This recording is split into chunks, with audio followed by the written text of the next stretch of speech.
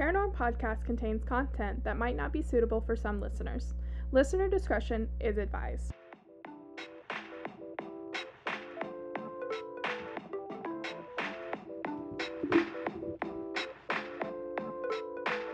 This is Paranorm Podcast. Hello, everyone. Welcome back to Paranorm, the podcast where we chat all things true crime and paranormal. I'm Emily. I'm Sierra. And sadly, spooky season is now over. However, that will not stop me from telling everyone to have a very spooky day. If you listen to our Halloween episode, you know why I'm saying that. Mm-hmm. So, have you had a spooky week, Sierra? It was kind of eerie. Yeah. Yeah. I would say that. It felt like a really long week. It was so long. And I don't even have a fucking job, and it felt like a long week. I was over it for sure. I don't know. I feel like I'm just gonna have to do something, maybe in the middle of the week to power through the end, so I'm not a miserable person on Friday. I would say to take up drinking, but I know that's not your thing, so that's how I make it through. Might have to just take up coffee or something. Oh, maybe, yeah. Yeah, I don't know. Also a huge advocate for some coffee. I mean, we're staring at my iced coffee from this morning now. So yeah, I'll have to figure something out. Quit your job. Well, if I quit my job, then nobody here is working. Yay. So, yeah. But our bills are paid. Well, there's that. So, all right. I feel like we don't have anything to talk about. We have no interesting news. I don't have Hopefully anything. I make it through this Halloween party because we're recording this on the Saturday. So, yeah.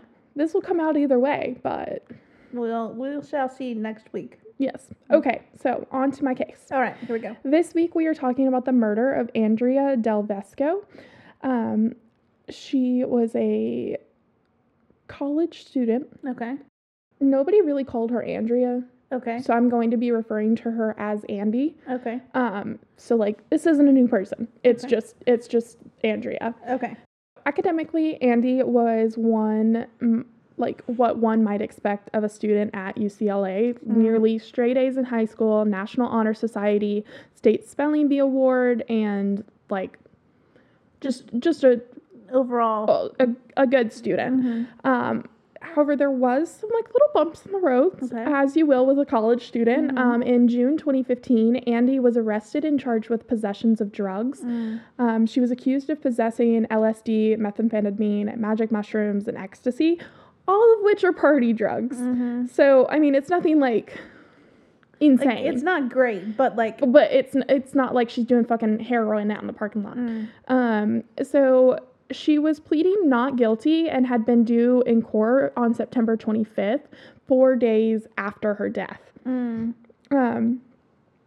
But it's not something crazy again. So what set her apart, according to her close friends and family, was her compassion. She was known to reach out to anyone who seemed trouble and had been volunteering since she was in the first grade.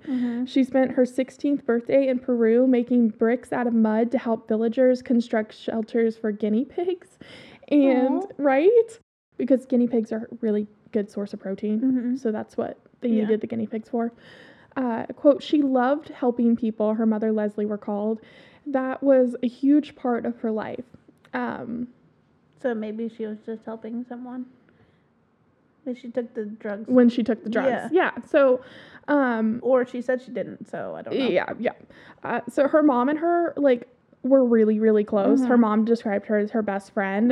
The bond between the two remained strong even after she left the family home in Austin to go to UCLA. Leslie, that's the mother, would get daily calls from her daughter from the campus sculpture garden, botanical garden, or other favorite spots. Her and her mom were very, very close. Yeah. So it's not if something was going on in her life, her mom would pretty much know about it. And if she stopped calling her, then her mom would be like, okay, what's going on? Yeah, what's happening? Yeah. So one morning, a fellow student and sorority member, Sarah Murr, got up early on the morning of September 21st, 2015. Her boyfriend was visiting from Northern California to celebrate Sarah's 21st birthday, and she needed to drive him to LAX to catch an early flight back. So it was still dark when she returned to her second floor apartment. Westwood section of Los Angeles is where their apartment was located. Mm-hmm. Like so early, in fact, the car, it said like the little clock in the car said 5:30 in the morning. Okay. So like early morning. She'd already gone to the airport and come back. Yeah. And it was still only 5:30. Yeah, exactly. Yeah. Myrrh was at her front door about to turn the key when she heard a noise in the stairwell below. She turned and looked and saw a man running away. She made a mental note of what he was wearing, which, good on you, boo-boo. Mm-hmm. He was wearing red and blue tank top, dark jeans, and a baseball cap. Myrrh was disturbed by the brief encounter. Mm-hmm. Like, you know how you just come across people and they give you a really fucking weird vibe. Well, it's also 5:30 in the morning. Yeah, like, what are you doing? Yeah. But after she talked to her boyfriend on the phone, she decided to go back to sleep. Mm-hmm. However, she was awoken 45 minutes later by a woman screaming and a barking/whimpering dog. Mm-hmm. She called 911 and described the ruckus and the man she had seen earlier to the operator. Quote, "I know the girl below me has a dog." Mm-hmm. Which I listened to the 911 transcript this morning. Oh. No, I don't know why I do these things to Yeah. myself, Mm-hmm. but I do. Like the other day when you came home and I was watching the documentary on the adoption. Yeah. Guys, I cry really easily. Like, Like, so interesting. It's like the one thing I'm just like, what? Like, it's okay, obviously. It's okay that you cry, Emily. It's okay that you cry. Like, it's totally fine. I'm not worried about it. But, It's like, just that. It's just. But, I mean, I guess if you think of yourself as, like, being, like, not emotional in, like, the, oh, she's such a girl, like, emotional way, but, like, emphatic, I guess. Like, it makes sense that you would cry at stuff. Yeah, but I literally, I will cry, like, just people describing things. Chloe will describe something to me, and I will fucking bawl my eyes out. So, anyway, listening to this 911 call made me cry. Because you can just hear the concern in her voice. So as Myrrh answered the operator's questions, a high-pitched noise that sounded like a woman screaming can be heard in the background. 110% can hear it. According to the transcription of the 911 call, the operator asked Myrrh if she could hear the sirens of approaching police cars. And she goes, yeah, I hear them. They're getting close. Okay, yeah, they're here. The operator then told Myrrh, quote, "I'm going to make sure they get to the door below you first." This is where police are useless comes in. Okay? So 4 LAPD officers riding in 2 patrol cars responded to the call. Officers Riddell Seduth and Thomas Montag were in one, and Alicia Williams and Eric Tillett were in the other. Seduth and Williams were seasoned veterans, and Montag and Tillett were their rookie trainees. Oh, okay, gotcha. Williams and her partner interviewed Myrrh, who repeated what she told the 911 operator, according to police records. The 4 then fanned out, conducted an exterior search of the complex, checking doors and windows for signs of, like, forced entry. Seduth wrote that he watched as his partner shined a flashlight into the bedroom while Davesco's body would be found on her bed 30 minutes later. He observed the bed, but no occupants, Seduth said. His partner also shined his flashlight into the living room, but observed no one. At 6:30 a.m., 7 minutes after they arrived, the officers cleared the scene. 7 minutes after they arrived. For a whole apartment building. No evidence of a crime, is what Seduth wrote. It gets really bad. Okay. Myrrh remained shaken in her upstairs apartment. She kept looking out her window but could no longer see the police. Quote, "I was really nervous because they didn't come back and tell me if everything was okay. I had just had this really uneasy feeling." She tried to text and call some of the, like, people in the below apartment. And each of them, like her, students and sorority sisters, she called, God, this is sad. She called aloud the nickname of one of the girls, Andy, which is Andrea. Myrrh heard nothing in response, to shouting Andy's name. She ran into her room, Erica, in the kitchen. Oh, I'm sorry, not into her room. Her room's name's not Erica. She ran into her roommate, Erica, in the kitchen and told her about the screams and the police coming and going without letting her know everything was okay. She was like, "Don't worry, they probably did their job." Murr would later recall. Moments later, Murr heard a loud bang from downstairs. She sprinted to the balcony outside her bedroom and looked down. She saw the same man she had seen earlier that morning. He was jumping from the balcony outside Andy's room. She also saw smoke pouring from the apartment. She called 911 for a second time just after 7 a.m. "I just called the cops about a girl screaming, and I saw a guy who was in there run out of her room, and it looks like her room is on fire." When the 911 operator asked for the race of the suspect, Murr replied, "I already did this." Mm-hmm. She went on to describe a young man wearing jeans and a tank top, a baseball cap, matching the description she had already gave earlier that morning. Quote, "What color was the tank top?" the operator asked. Murr responded, "We need an ambulance."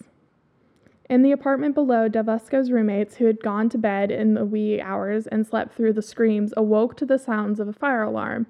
Jessica Westling, who considered Delvesco like her best friend, stood outside her friend's bedroom with another sorority sister screaming Andy's name. They couldn't go inside to get her, Westling would later testify, because the room was already engulfed in flames. Mm-hmm.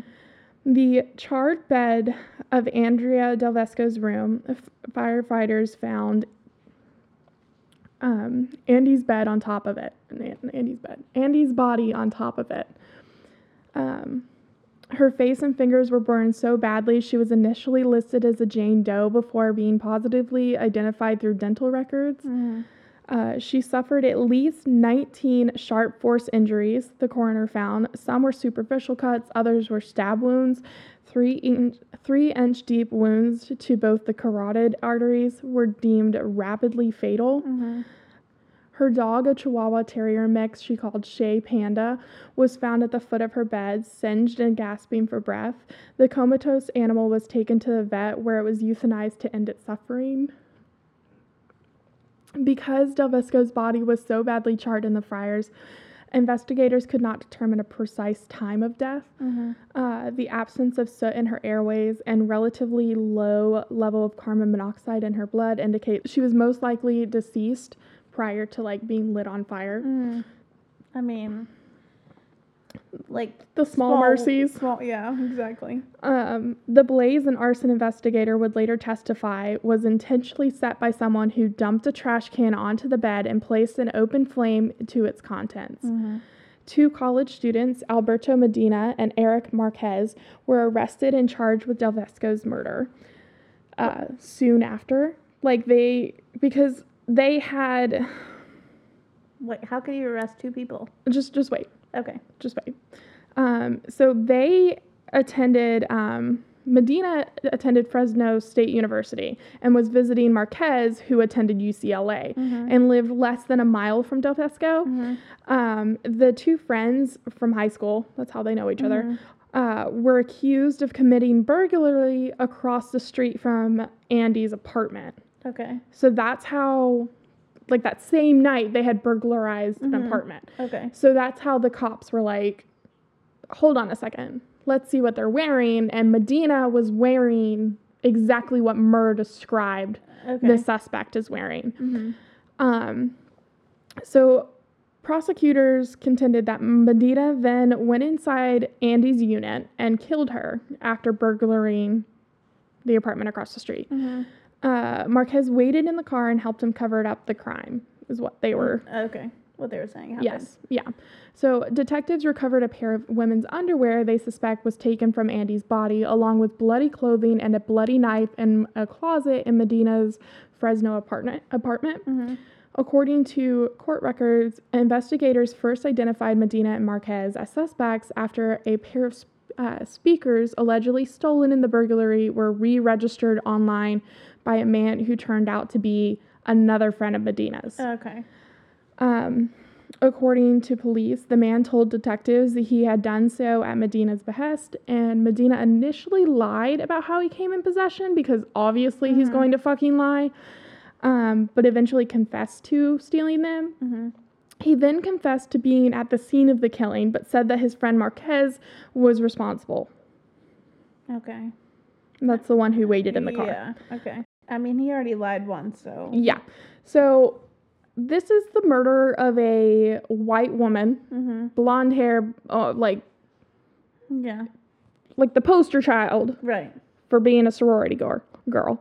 Okay, so this went fucking insane. So like it made international news, like to the extreme. Yeah. So Medina and Marquez, both 23, pled not guilty, which, I mean, what? yeah. But I guess it's a strategy. Yes. So prosecutors were trying to go for like special circumstances against Medina that would allow them to seek the death penalty if he was convicted. However, attorneys for both defendants declined. In the end, Medina was found guilty of killing Andy in a trial by jury in May 2018. Medina was convicted of first-degree murder under special circumstances, along with 2 counts of burglary, 1 count of arson, and 1 count of cruelty to animals. Judge Mark Wyndham added 11 years to Medina's life sentence for non-murder counts. Victor Avila, representing the prosecution, said people convicted of first-degree murder on special circumstances usually get the maximum sentence in California, which is life without parole. Medina kept a straight face during trial and did not seem to express any remorse for the victim. Defense attorney Deborah Werbel, which is an awful last name, said Medina does not show any emotion to everyone and has acknowledged wrongdoing. Just because you acknowledge it doesn't mean that you care that you did it. Exactly. Like, yes, okay, I realized that you think what I did was wrong. Like, okay. Sure, bitch. Like, what does that do for me? Like, it's it's so shitty. So this part also really got me. 33 of Andy's friends and family members submitted victim impact statements. Oh my gosh. And the judge would ask them to take their time because he wanted to hear every word that they had to say. And Leslie, yes, Mama Leslie, said her daughter had a rare gift of making one feel loved and understood. She added her daughter could always make her siblings feel better when they were feeling down, and she was truly a ball of light. So sad. They ever well, I guess he didn't really say much at all. No. Then nobody knows why he did Nobody knows why he did it. Just opportunity. Yeah. Because Murr lived on the second floor, so that would have been the first floor? Yeah. Yeah. Maybe he saw her through the window or something. Yeah, he's like, oh, this is easy. I'm just gonna go kill her. Mm-hmm. I want to kill something. I'm just gonna go kill. What goes through your mind, in that, or you just you don't really think, you just fixate and you just go do. Yeah. Yeah. That's so sad. Isn't it? Because she did not that people do anything to deserve to be murdered, but she was totally unsuspecting. Oh no, people definitely do things to be deserved to be murdered. But I mean, if you, I know what you're trying to say. I know what you're trying to say. But I'm just messing with you. Yeah. But she had no idea. Yeah. Or any suspicion. She didn't even know this person. And they just come into her room and kill her. And what I can't understand is the cops were there for 7 minutes. They could have done something. On one hand, they were there for 7 minutes, and then they were only there for 7 minutes. So it's exactly both of those things. It makes no sense. It makes no sense whatsoever. I don't think I said this, but they all lost their jobs. Yeah. All 4 of the cops lost their jobs. I mean, I don't know anything about being a police officer, but that just seems. Well, it's also LAPD, which negligent. Is super one of the most corrupt police forces in the country. So I just feel it just seems negligent. Oh, most definitely, 110% do the bare minimum to go on with my life. Yeah. She didn't get to go on with her life because you guys did the bare minimum. Oh, yeah. They lost their jobs, but they retired with full pensions and shit. Yeah, so it's What's the point? Oh, damn. Yeah. You really got them that time. Yeah, they're going to learn from that. Like, other people are going to learn from their mistakes. Oh, my God, I can't deal. All right. Anyway, I hope you guys have a very spooky week. Sierra, plug the things. Yeah. Gosh. Okay. I need to get out of... I could not sleep this morning. So I've been up since like 5 o'clock. Oh, my gosh. Reading this horrible shit. Okay. So I'm going to go get a tattoo. Sounds like great plan. Bailey! Hi, Bailey. Did you guys hear those tippy taps? Thank you for joining us. Did you say hi? Yep. She's like, fuck y'all. Oh, God. I don't know you. I don't know you. All right. Well, you guys can check us out on Facebook and Instagram. Bailey needs to be heard, apparently. We'll have to do something. Have like a little... There she goes. A little combo intro with Bailey or something. Yes. Mag's got her intro. Bailey needs hers, apparently. And anyways, check us out on Facebook and Instagram, Paranormal Podcast. Post pictures from each of our cases and on there. And then you can find our sources on our website, paranormalpodcast.com. There she goes.